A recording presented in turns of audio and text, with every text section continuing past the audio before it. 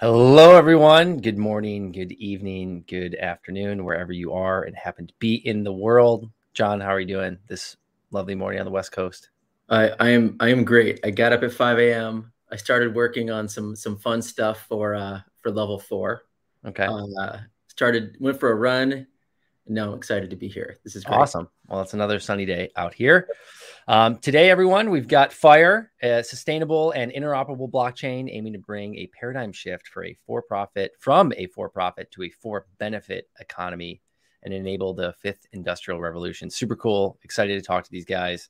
I was reading a little bit of the white paper again last night, and it kind of vibes a little bit with the way that we've been thinking about the world, John, with you know like you don't just maximize profit to perpetuity, right? Like you're thinking about the world, and these guys are tying their blockchain back to some of that for corporations, for countries, for everything. So today we're going to talk with co-founders Pratik, and Vilma. Vilma will join us a couple minutes into the stream.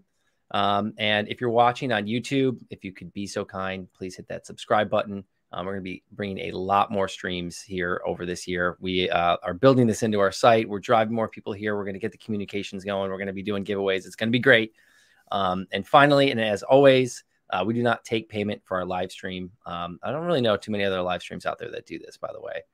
We're just bringing fun people on, cool people that we want to hear about that have dedicated their careers and lives to the space. And we like to learn from them and ask a lot of fun questions. So without further ado,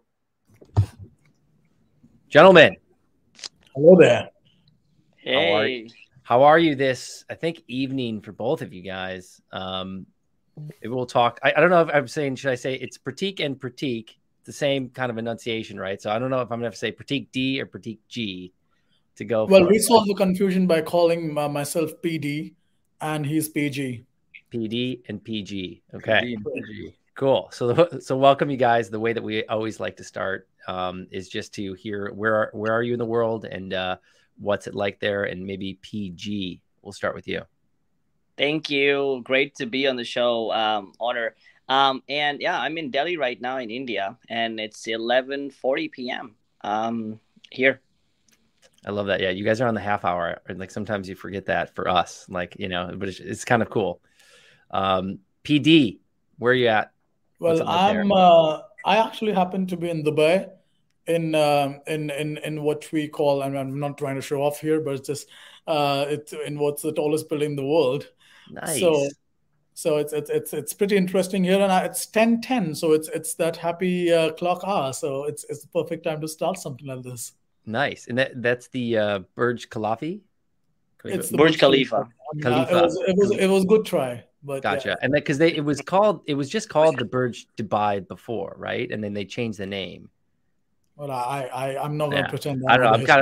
I remember when they built it. I'm from Chicago, so like there's architecture and there's other things that are being built. So I was super interested in that one.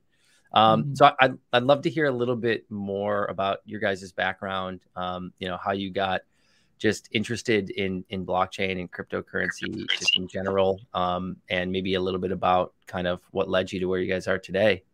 So whoever wants to jump in, just go for it. Start with the CEO.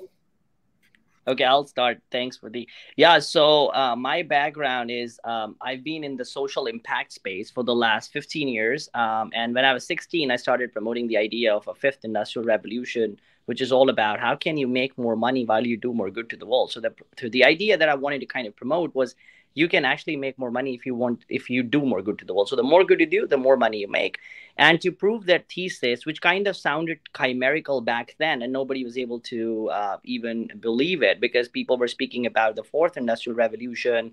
And I started building companies around the United Nations Sustainable Development Goals, which are basically, health tech, climate tech, renewable, solar, wind, edutech. I've built 8 companies in the past 15 years, all around the fifth industrial revolution theme, all around the UN SDGs.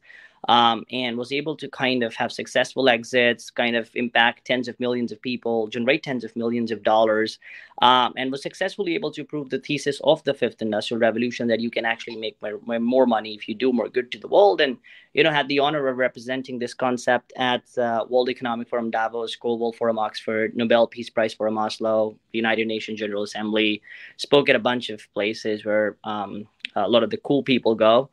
So yeah, did all of that, and then you asked me, how do we enter blockchain and crypto? And then I met Prateek and Vilma. And, I was an avid follower of blockchain, never started a company. This is my first company in the blockchain space, the 9th company that I founded with both Prateek and Vilma.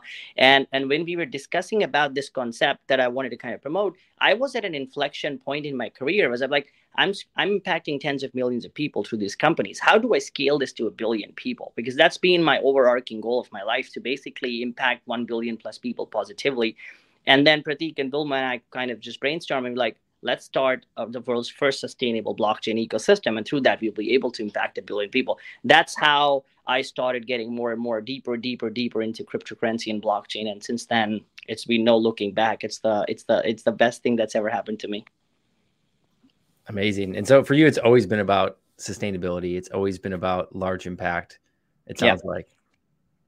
Yeah, always. Amazing. Yeah. And then PD, tell us a little bit about your background and how you joined this crazy space. Well, with the background, I've always been a sales guy in a sense, because I always loved psychology, always loved sales in a sense, and my most of my career has been into hardcore internet marketing. So I was working pretty closely with teams in Facebook, spoke all around the world in marketing conferences, spent quite a lot of funding and money of my own into marketing. And at a point in my life, 3 years ago almost, I did not money wasn't motivating me anymore, so I retired. I'm quite old, so. Then I was just figuring out what I want to do, and spiritually I also wanted to create more impact. So I started looking into things that sort of help out in a sense. And with blockchain, I've always been a follower. Like I bought my first Bitcoin at like $7 for kind of dubious reasons, to be honest, which are beyond the scope of this call a little bit. But eventually read the white paper. Back in 13, 14, I think, and I was absolutely blown away by the technology, and then started following as a VC, as somebody who was a silent investor in blockchain companies and blockchain projects that excited me. And when I retired, I just didn't want to work for money anymore, and just wanted to chill. And I was living in Europe on a beach for a good 2 years until I met Prateek. And he spoke about his crazy ideas about the fifth industrial revolution and changing the world from for profit to for benefit. And at first I was like, bro, like, can you please stop with your communist, non-profit mindset? And I was, then, because I couldn't understand the scope of what he was saying. And then he explained that it's not non-profit, it's for benefit, which means that you can make money while helping people, or you can make more money while doing more good. And that hit home, because in a sense, that's the essence of economic activity. You help people and you make money at the same time. So that's when he started talking seriously about his inflection of, as he mentioned, where he was not able to scale this to billions of people, which was a common point between the two of us, where we wanted to do something with huge impact. And that's when we came up with FIRE. Of course, I've known Vilma for quite a long time now. It's been almost 10 years since we were kids. We met in a conference in Hong Kong, and I've always been in touch with her, followed her work.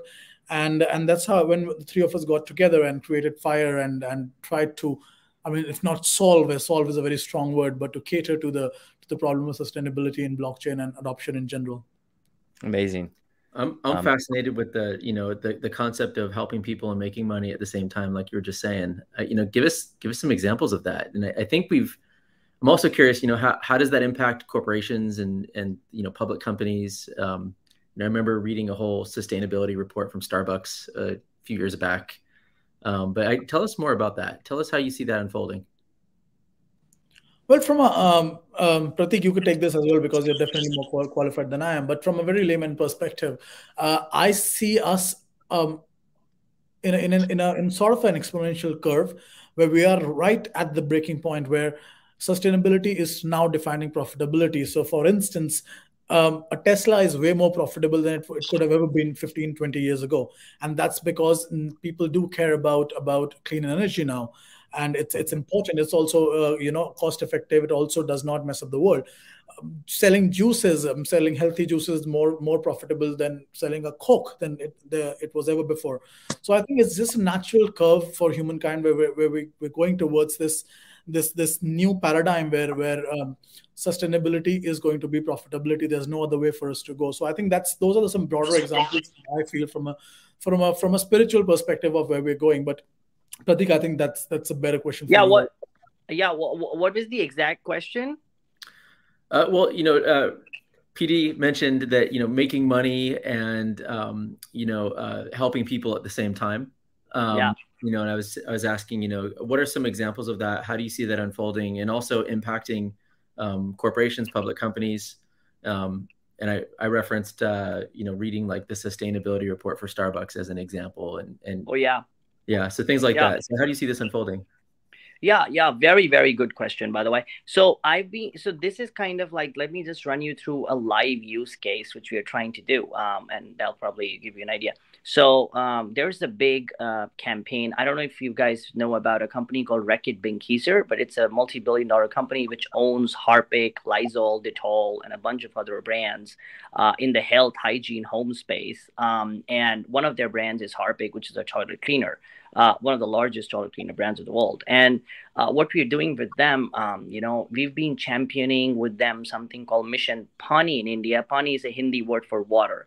So basically what we're doing with them is we mobilize. It's a very unique way of marketing. So we do a bunch of unique stuff to prove the thesis that you can actually make money by doing good. But this is one of them. So it's by mobilizing their marketing dollars towards social enterprises which are actually working on sanitation. So for instance, we're working on a large campaign when money comes from the marketing budget, not the CSR budget. So money comes from the marketing budget. It flows through our donor advice fund, which is inbuilt into our tokenomics. So treat us like a bank where we make money on every transaction that happens through. So so it's a win-win-win. It's an omni-win between the Fortune 500 company, FIRE, and the social enterprise. So the money comes to us, goes to social enterprises, which are actually building toilets in tier 2 and tier 3 cities where the brand doesn't have any reach. I mean, you can't reach those places or consumers. You can't bend those consumers towards you by traditional print or media or other forms of marketing. So imagine the money flows through that in the form of FIRE tokens. And when the money gets mobilized, it actually, by building toilets, it actually expedites the progress towards Sustainable Development Goal 6, which is clean water and sanitation of the United Nations. So it's hitting a social goal, but it is also hitting KPIs of the Fortune 500 brand, which are more like brand warmth and other branding metrics. So we, as a company, are basically linking KPI-based performance to SDG-aligned impact, basically making sure the KPIs are hit on the marketing side and the SDGs are being met on the social impact side using the shared language of the United Nations Sustainable Development Goals. So that's just one of the examples. We're doing a bunch of stuff, with multiple governments. So we are working with 5 stakeholders for now. I mean, mostly on the adoption side. First is government. Second is Fortune 500s. Third is celebrities. Fourth are universities. And fifth are family offices, which are focused on the environmental, social governance goals and impact. I would also like to mention a second example. As Fire Chain hosts this data or manages data management of Fortune 500 on chain, currently there are 40 companies, 40 countries in the world with a medium salary, not minimum, medium salary of under $400. So what we enable with those citizens is host Fire app on their phone and gain money on governing through Fire application. So they are participating in key decisions of Fortune 500s while getting paid of hosting encrypted data of a Fortune 500 enterprise. Enterprise gets brand awareness, enterprise gets their data validated, they get transparency of their data, and the customer itself or the provider of this storage, who can be anyone in Philippines, Indonesia, Nigeria, gets more money than what their government pays them, as well as gets an identity through FireChain, because 1/3 of the population in the world has no identity, and therefore they don't have access to financial institution. They are financially non-included, so they don't have access to credit, they don't have access to, for example, land registry. So even if they own land, they cannot take loans against the land because then their government haven't provided them identity. So from Fire part, they get first of all included in the economy through having an application in their phone, which at the same time provide them decentralized identity, which again in the FireChain provides them capability to loan against their assets that they have. So I would say inclusivity, creation of economic opportunities, as well as, of course, reduction of poverty, because currently we are opening up ambassadorships as well as data storage capabilities of citizens of over 40 countries, which are exactly these countries that have minimum salary under $150 and medium salary $400. Thanks, Vilma. And it's great to see you. Thanks for popping on here. We didn't get a chance to hear a little bit about your background, so maybe you can just tell us who you are real quick, and then we'll keep moving. Yeah. So I'm Vilma, been in the space for the past 8 years. When I started, the space was definitely very different. I built a first Australian exchange in 2016, and since 2015 have been investing in plus 68 crypto ventures, including 4 unicorns, which are obviously many of us know, Hedera, Hashgraph, and Tron, VeChain, etc. And most of my investments are towards the implementation of blockchain infrastructure in the supply chain management, or data storing, or IoT and blockchain, or then enhancement of cross-chain capabilities of Web2 ecosystem. And while I joined Fire as co-founder, due to the fact that we have a mission of impacting 1 billion people, and we found that there are 2 very significant problems, such as accessibility to the blockchain space, as well as sustainability. So we consider, as a VC, I consider those to be the most expensive problems in the space to solve. So that's a hint about me. And before crypto, I was a lawyer in the European Union, of course, with the mission to help people. And here the same applies to the crypto industry. First of all, of course, help people, as well as circulate good, what is also the mission of Fire. And in addition to that, of course, provide financial inclusivity to not just in the crypto space, but expand the crypto's decentralized and democratized models to a traditional industry, as well as provide, for example, payment gateway and liquidity to fintech ecosystem. Awesome. I love how, like, you said you're a lawyer, but you have to caveat, like, I was a good lawyer though. Lawyers are not in a good spot right now. Before we get a little bit further into Fire, I mean, it sounds like all of you have done a little bit of investing, in your careers, and been in this space, and invested in projects that are in this space as well. Maybe you could talk a little bit about, what you learned from some of that process in the earlier days, and how that kind of translated into the way that you thought about launching this project, because it is a new thing. And I've kind of, like John and I are talking about, well, if we went back and did this again, how would we have done it a little bit differently? It's like almost like, well, you might never have a second chance, right? And you might never want to go do something. You're like, hey, I'm doing this forever, right? But the only opportunity to learn was like these little investments and little things along the way. So they'll start in the top right, like PD, like, what did you learn before that made you think about a different way of how you want to approach this? Well, the biggest learning that I've had, not just from the blockchain space, just from marketing, is that build the project that's not good in your head, but build a project that the market wants, the market needs. So I think one of the biggest caveats into investing in the past few years was investing in projects that excited me, but I was not able to do enough market research to understand that this is not solving an expensive enough problem.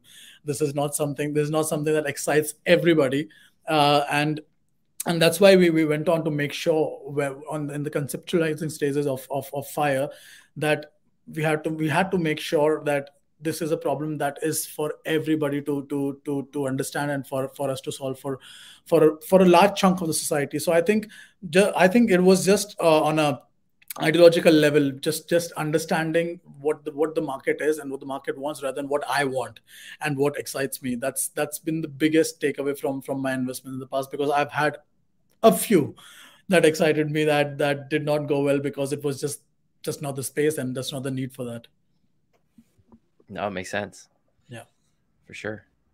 I don't know if anyone else wants to tackle that one a little bit. Yes, I think definitely accessibility. The fact that it doesn't matter how much you know if the right people don't know you, applies also to the technology. Definitely, if the technological level is at the level that it's not comprehensive, or mass markets or markets are not ready, or there is not intellectual capability or readiness to adapt that kind of solution, it doesn't matter how good the project is. So that's why we, for example, do smart contract templates or hide private public key framework, and do, for example, Web3 addresses, or with normal alphabet semantics, not 0x321, etc. We don't show anything that has any types of cryptographic or numeric or hash or private key functions, or anything related to you needing to know Solidity or Rust. So I think that definitely the biggest learning is that when I send a message on Messenger, I don't know how voice messaging or telecommunication operators technology background looks like. But currently, when you're, for example, executing a smart contract, you will need to know. So moving from technology that's only focused on tech people to technology that is focused on humanity and everyone, and providing accessibility to everyone, that's the biggest learning. Thanks. PG, any comments on what you experienced before and how that led into the some changes maybe that you made in launching FIRE? Yeah, one is I mean, a lot of them, but one would be the project should be agnostic of crypto winters. Meaning, because I've seen a lot of projects actually bloom when there is a bull run and then die. So I think the focus on the product and the team, the team should be as diverse as they can, and it applies to any kind of startup that I've invested in personally as well. Meaning, they should have, like, for instance, if you see, and that's what we applied in FIRE, like, because I built 8 companies before this, and then I've invested in so many in both traditional finance, crypto, and then I've realized that the team should be very diverse, different backgrounds and different geographies as well, if you really want to create something massive. So like with the 3 of us also, it's complete different backgrounds, marketing, social impact, and blockchain. So it's a perfect blend that the 3 of us do. And I think that's a big learning that I had in my previous companies, and also with my previous investments, which I think I took to FIRE. I love that. The geography part. Yeah, I don't think that people understand just how, like, you could say crypto's on a global scale, but until you're like working in the space, you don't actually realize it until you have meetings at 1 a.m. and you're working 18 hours and you're not trying to. It's just that your users are everywhere. Correct. I think that's such a big point. I mean, it makes life so easy, right? For instance, if you're in different geographies, when I am sleeping, probably one of the person is awake. I mean, it's as simple as this. And then the community is completely different. Of course, crypto is a very global community, and to activate that global community, it's very very it's way easier if you're all coming from different countries or continents, even better, so that you can activate them because you would have different networks, and it's all about once you've built a technology, then it's all about how quickly you can activate those networks and put, it's just about solving a puzzle, right? You just want to put the pieces of the puzzle in the right space as you're building a company and taking it from zero to billions of dollars, if you and impact billions of people. It's all about how well you fit the puzzle actually determines the success. And I think that's why diverse geography, diverse background mattered a lot. It's so funny because I literally think we say we're solving puzzles every single day. Internally at our company. It feels like you're playing chess all day. Yeah.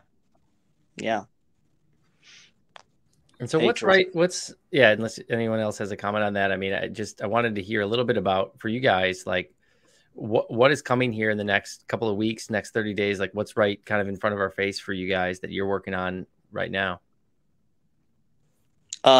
A lot of cool stuff's happening. So I think one is, of course, we are very, very soon going to be announcing our Series A fundraise, which basically also lends us a lot of financial stability, because our first round was 21 million. We wrapped it up in 21 days.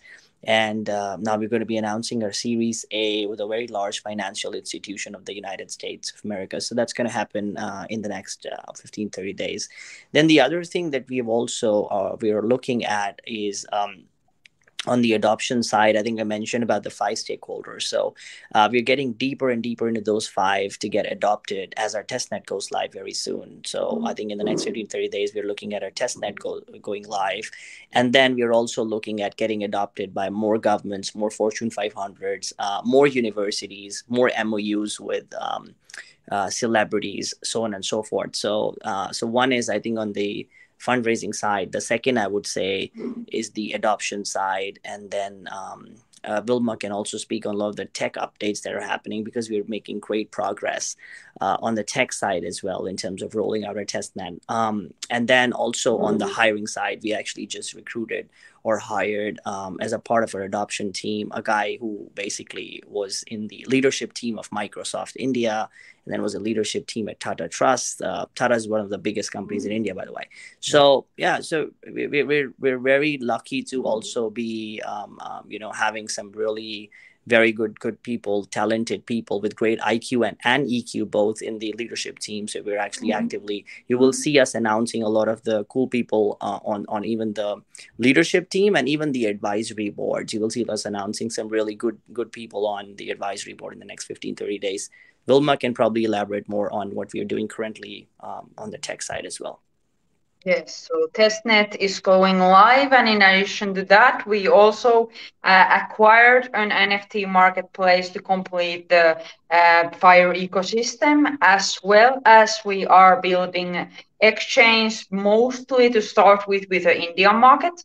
Our exchange already has banking partners as well as 200,000 points of sale at the moment, which means that people will be able to do retail payments through our exchange with INR, BTC, INR, FIRE gateways, which is currently not possible. For example, not even respect BazaarX, which is a Binance acquired exchange in India.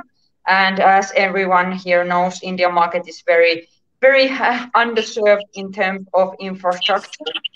In addition to that, our wallet is evolving very rapidly. What we are doing from the wallet side is we are hosting everyone's wallets on Web3, our own servers rather than World Wide Web, due to the fact that we want to have an DSN ecosystem from where FIRE provides top-level domains in different chains which have cross-chain capability, meaning that to the FIRE address, which is, for example, in this case, lunarcross.web3 or l.web3 or heart.web3 because it can be symbol or semantic letter or any type of sign, even Chinese sign.web3, and it can when you send assets or NFTs or files. So we have IPFS compatibility. If you send any of those to the wallet, it's chain agnostic, meaning that you can send either BTC, you can send Ethereum, you can send Binance Smart Chain, and it goes everything to the same wallet, meaning that we don't need bridges, which is a very large step towards accessibility in the crypto ecosystem, because it's very hard from part of many individuals to use bridges between chains and then swap here and there and change dexes. And what about all those customers that cannot do KYC? How do they even acquire BNB, etc.? And how do they swap it? So we simplify that by enabling sending coins of any chain into the same Web3 address, the address itself, or to a phone number. So we are in talks with multiple telco companies due to the fact that mobile numbers are becoming pretty non-relevant. You only use your phone number for two-factor authentication, and you hold all your meetings on Zoom and Google Meetups. Therefore, we are solving the problem of telecommunication companies by providing them the opportunity to integrate payments to the phone number itself through FireChain. And I'm right now here in Saudi Arabia signing some of our MOUs with some telco companies in MENA region. In addition to that, what we do is, as mentioned before, we have in FireChain, we have natively coded the capability to transact files on blockchain, because as we know, the only providers in crypto space to file storing are Arweave and Filecoin, and they don't have cross-chain capability. So what do I do if I have my files on Filecoin? I cannot really do anything with that. So what do we do is you can send files from any chain to any other chain, encrypted filing, and even to the phone number itself. So those are some of the updates that will be coming from Fire in the next 1 to 3 months, and we are really looking forward to this to be able to integrate more people to the crypto Web3 ecosystem by not even knowing that it's crypto itself when they get onboarded, because they only need to know their phone number and press send. That's it. Also, on the more fun side, we also are developing a socially responsible NFT calendar. So you'll be seeing a lot of SDG-based or charity or awareness-based NFT drops coming in on Women's Day, on the World Cricket Day, funnily enough, or and these different events where we are making sure that it is not just an NFT drop, but it's something that sends a message that aligns with the value system of the company. So you'll be seeing a lot of NFTs from the Fire side with specific sustainable development goals and these kind of areas as well in the next 3 months. Even Prateek, you can maybe elaborate also on the Happiness blockchain that we've kind of so we've also acquired. We're in process of actually announcing an acquisition again, the one of a kind Happiness blockchain in India, and we're partnering with we've partnered with AICTE, which is the Higher Technology Council education body of India, which basically through which we have access to about 8 million grade 10, grade 12 kids. And all their academic credentials and all their degrees and everything gets stored on our blockchain. And also there's something which is very innovative that we've created, which is the Happiness Index, which we're also acquiring. Prateek, you might want to build more than that. Well, it's a happiness index where you have 12 different factors, and we're in talks and almost, the closing with the government where it'll be mandated for, not really mandated, but it'll be all the colleges and the schools will be required to download the Happiness app which is on our blockchain, and they'll be able to report their happiness index. Some simple things like how was your last day, how do you expect your today is going to be, and then you'll have a green, red, and yellow categorization on based on the amount of downloads and the amount of usage from the students of the schools and colleges based on the usage of the app. So it's that will give us access to a lot of different students around the country, and also will make sure again that we are able to help out students by affecting their daily lives. In a sense, we've designed along with the founder of the app 12 different data points, which sort of cater to balance in life, and we'll be collecting data for the government as well on those 12 points as well. So I think that's something that really we're looking forward to, because that's again falls into the idea of making money while helping people, and I think it's going to help a lot of students around the country as well, and also begin educating people on blockchain as well through this and Fire School of Excellence, which is also a school that we're building to educate young kids on blockchain, where we take them from blockchain people who do not know anything about blockchain to in 6 months, where they were able to code a basic smart contract on our chain as well. So I think those are the two things again we're looking forward to. And could you also touch on the current pilot program that we have for around 200 million people in Assam, India? Yes, so we have a smart policing MOUs in different states in India. That of course, India is a populous country.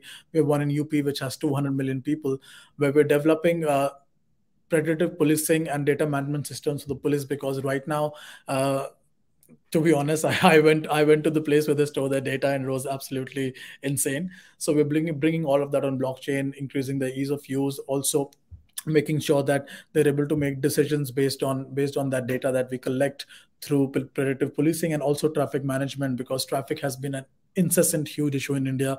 If you've been there, you'll realize that you cannot really walk on the road 300 meters without something absolutely random happening.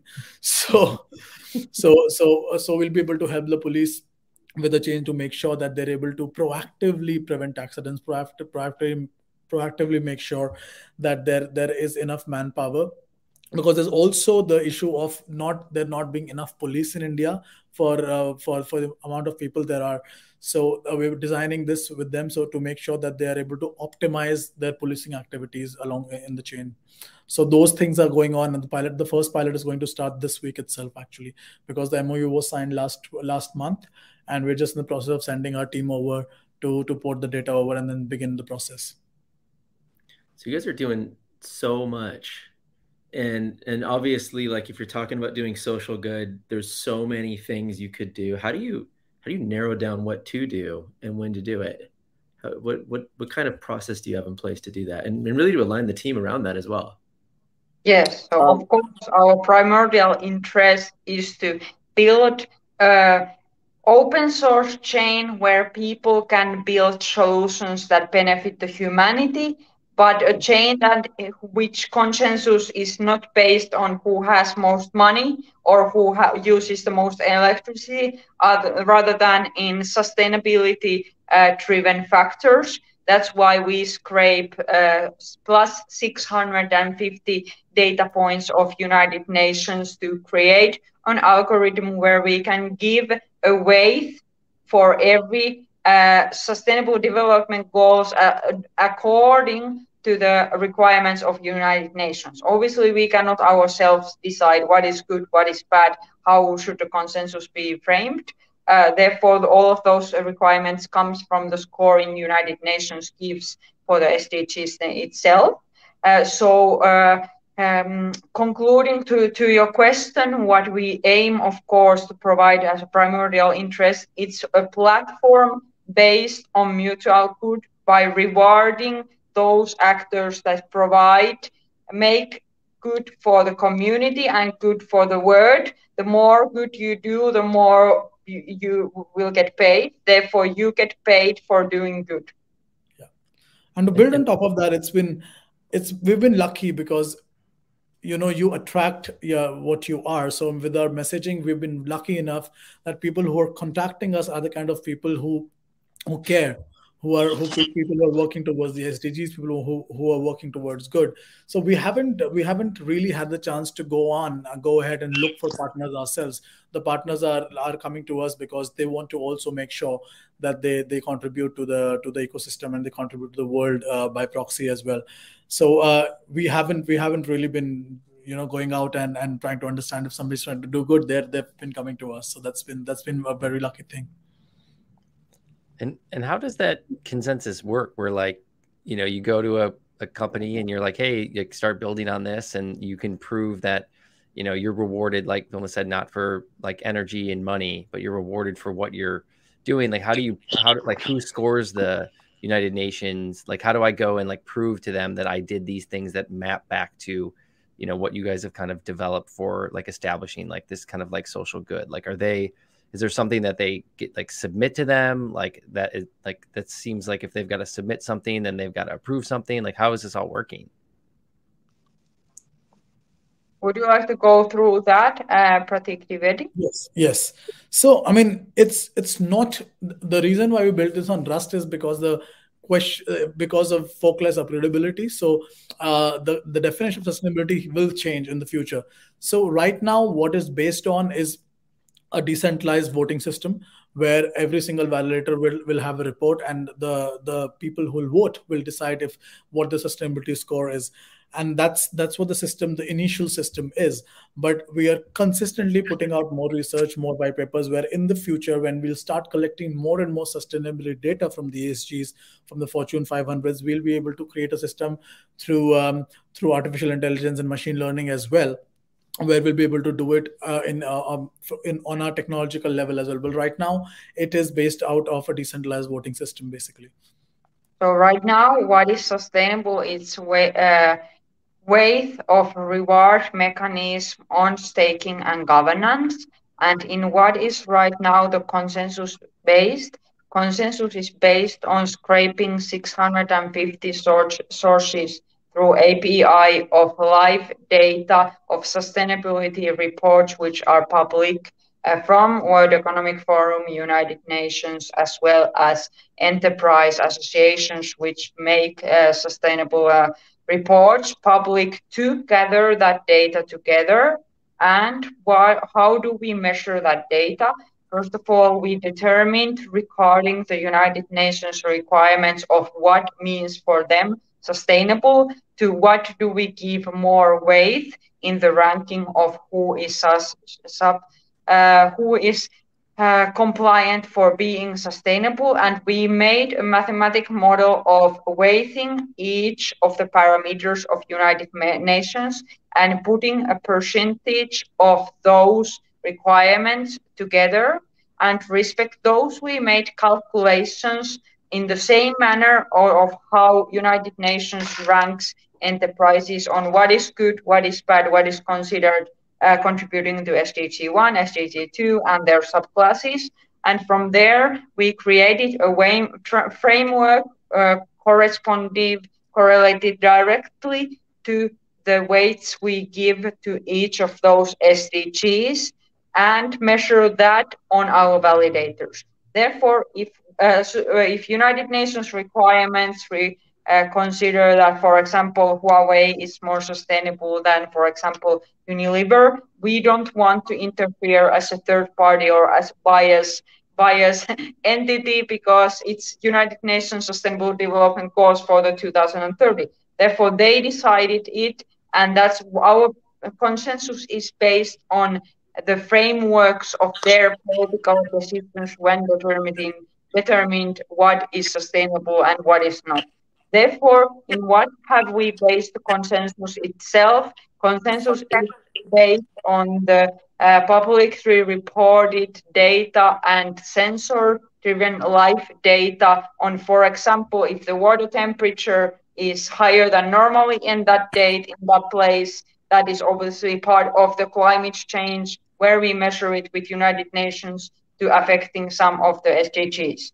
Therefore, it's not that complex that one would consider, taking in consideration that in sustainability reporting, you need to provide a framework of your enterprise. That's why most of our validators are enterprises, and that enterprises apply to be validator because they want an external auditing of their current sustainability situation, as well as they want their customers to vote on decisions and govern from their part, because that's indirect customer feedback, as well as the customers get rewarded by doing so.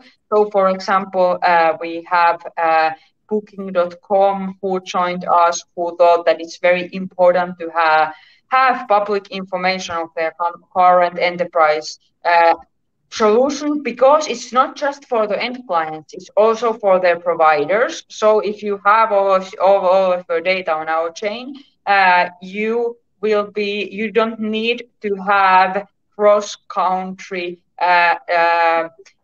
data management solutions, because on chain your providers and clients can see that this is valid, this is verified. And that's also, for example, why, Coca-Cola is interested in us, because they take many sustainability initiatives. And it's like in 5 years ago, organic stamp was a thing. But right now, can you really in supply chain management level verify that that product is organic? So that's why we do the sustainability reporting by auditing respect what United Nations considers sustainable. Gotcha. So there's a public data feed from the United Nations that establishes kind of where someone sits on this spectrum. And then what you guys are doing is rewarding the people that based on that currently. And so that's where it sits today. Yes. And why do we use, for example, proprietary oracles? Due to the fact that, let's say, if we would collaborate with Chainlink, they don't have those weights that we have calculated in mathematical modeling. And obviously they have their own, we can implement our own data sources. However, as it's live information, it needs to be coming directly. That's the fastest way of getting it in our chain. In addition to that, why do we do, for example, on Substrate, the same chain, do the forkless of credibility? Because we aim to add more customization and palettes and change some aspect of consensus itself to modify it regarding United Nations requirements, because they are currently the authority that determines what's correct and what's not. Great. No, I appreciate that. So we are getting a little close on time. I wanted to talk a little bit about how you guys think about creating your community, with how important that is in this space. And it's, you've got a lot of different places to go. Like you said, different geographies, different countries and companies that have different value propositions. It seems like you're tying that back to the UN and kind of what they're doing there. But how do you go sell into a Fortune 500 versus sell into a family office? Like there's these kind of different things, but I'm just wondering how you guys think about who your community is and how you're going to tie that together. So the community that we are targeting is split into two. One is B2B and the other is B2C, right? And that's the way we've kind of addressing in 2022. For our beta version, we've been, very focused on just 5 buckets or 5 stakeholders for now on the B2B side, which are, of course, as I said, governments, Fortune 500s, celebrities. So governments, it's mostly predictive policing, land registration, smart policing, as we just shared, agriculture on the blockchain, and a bunch of stuff with governments. Then on the Fortune 500 side, it's mostly going to be around supply chain, bringing their supply chain on our blockchain. Then when I talk about celebrities, that's a third bucket. It's mostly going to be through a donor advised fund where the marketing dollars get actually mobilized into social impact. And then the fourth is universities. We're actively going to partner with universities to get the student records on a blockchain and get all the academic credentials on chain.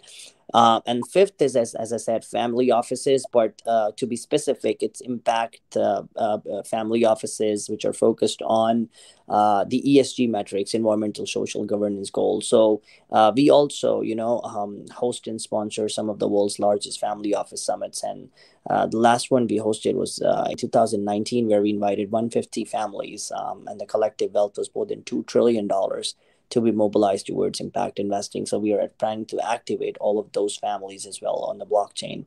So that's on the B2B side. Now, if you were to talk about B2C, then of course we are hosting a lot of tech hackathons, almost 4 hackathons every month, to mobilize the developer community to start building on top of us and start using Firechain as a layer 1 blockchain when they build dApps on our chain. So that's on the B2B side. And then we are actively doing a lot of AMAs with a lot of communities, and we've kind of split the community, as I said, in diverse geographies. So every country wise, we are appointing country ambassadors in almost every country who are going to be bringing the crypto community, building the crypto community there for us, and then we're going to be actively helping them and democratize the entire blockchain space, because we are a layer 1. So our first goal is also to democratize the space, so as to have more people enter the space and reduce the barrier to entry with most of the products that we have. Like, for instance, as Wilma was sharing, our wallet is very easy to use. It's not tough to use. You don't need to even remember a hexadecimal address, or you don't need to be a blockchain pro to kind of use blockchain. So that's where we're going towards, where we want to bring more people into the space and keep building the community on the B2C side through developers in different countries, and on the B2B side through those 5 stakeholders. Awesome. I did want to hear just a little bit about those hackathons, and like, has anything kind of cool been built? Like you said, you guys are doing like 4 a month. Like, you got anything cool that's out there that people are thinking about? We are starting now in February, and actually the first one will be in Dubai Expo. And then we have hackathon with Huawei. So each of these hackathons will, of course, have one theme. This month we will have themes as digital identity. We will have solving sustainability crisis, and then we will have e-governance, public anonymity hackathon, as well as encrypted data storage, building on storing data with public anonymity as well. With public anonymity, meaning that if you met the condition, you can execute the action without you revealing your personal information. Therefore, we are launching testnet, and we start from this month, running around 3 to 4 per month. Amazing. I'd like to ask one question that is a big polarizing question, just to sort of end this discussion. I mean, you're also focused on sustainability. What are your views on Bitcoin and Bitcoin's sustainability? I mean, you got people over on one side saying, "Yep, wasteful," and you got another side saying, "Wait, it's efficient energy utilization." Where do you sit? I like that question personally. I remember when 2016, someone in Australia started growing tomatoes on his BTC farm due to the claiming the environmental impact of Bitcoin, and obviously the heat is suitable for vegetable farming. I would say definitely Bitcoin is environmentally slightly damaging.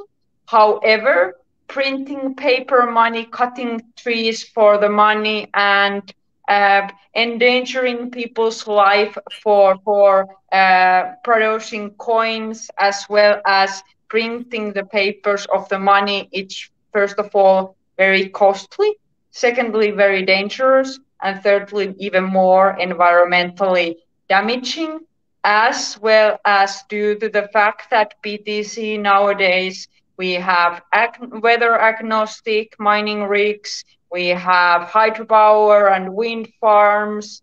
I would say in some cases the BTC farms are very used locations for not just for BTC mining, but for other purposes as well as when they are weather agnostic. I don't see Bitcoin detrimental. I see Bitcoin as money of the people and currency of the people, and definitely more environmentally friendly than cutting trees and printing money, physical money. Yeah. Also, things are relative. Like Bitcoin is the first of its kind in a long, long time. So they have set the precedent. That is not to say that we can't improve on that precedent or we cannot do better. They started something that's never been done before. It was a revolution, and now it's upon us.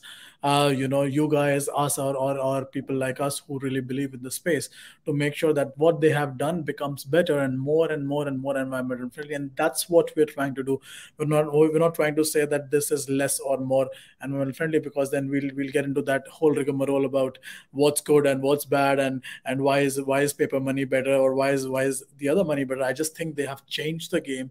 They have introduced something that is absolutely revolutionary, and I think it's upon us to now make it better and make sure that it becomes the best version of itself.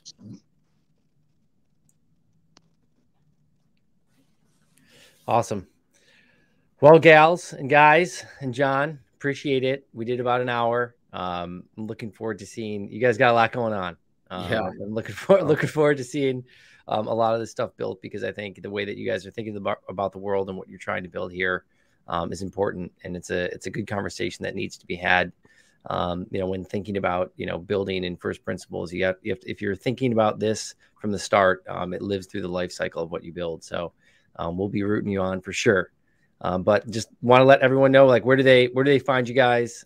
Maybe just give a shout out to the site and your Twitter, and we'll call it a day. Yes, definitely. So Fire can be found at 5ire.org.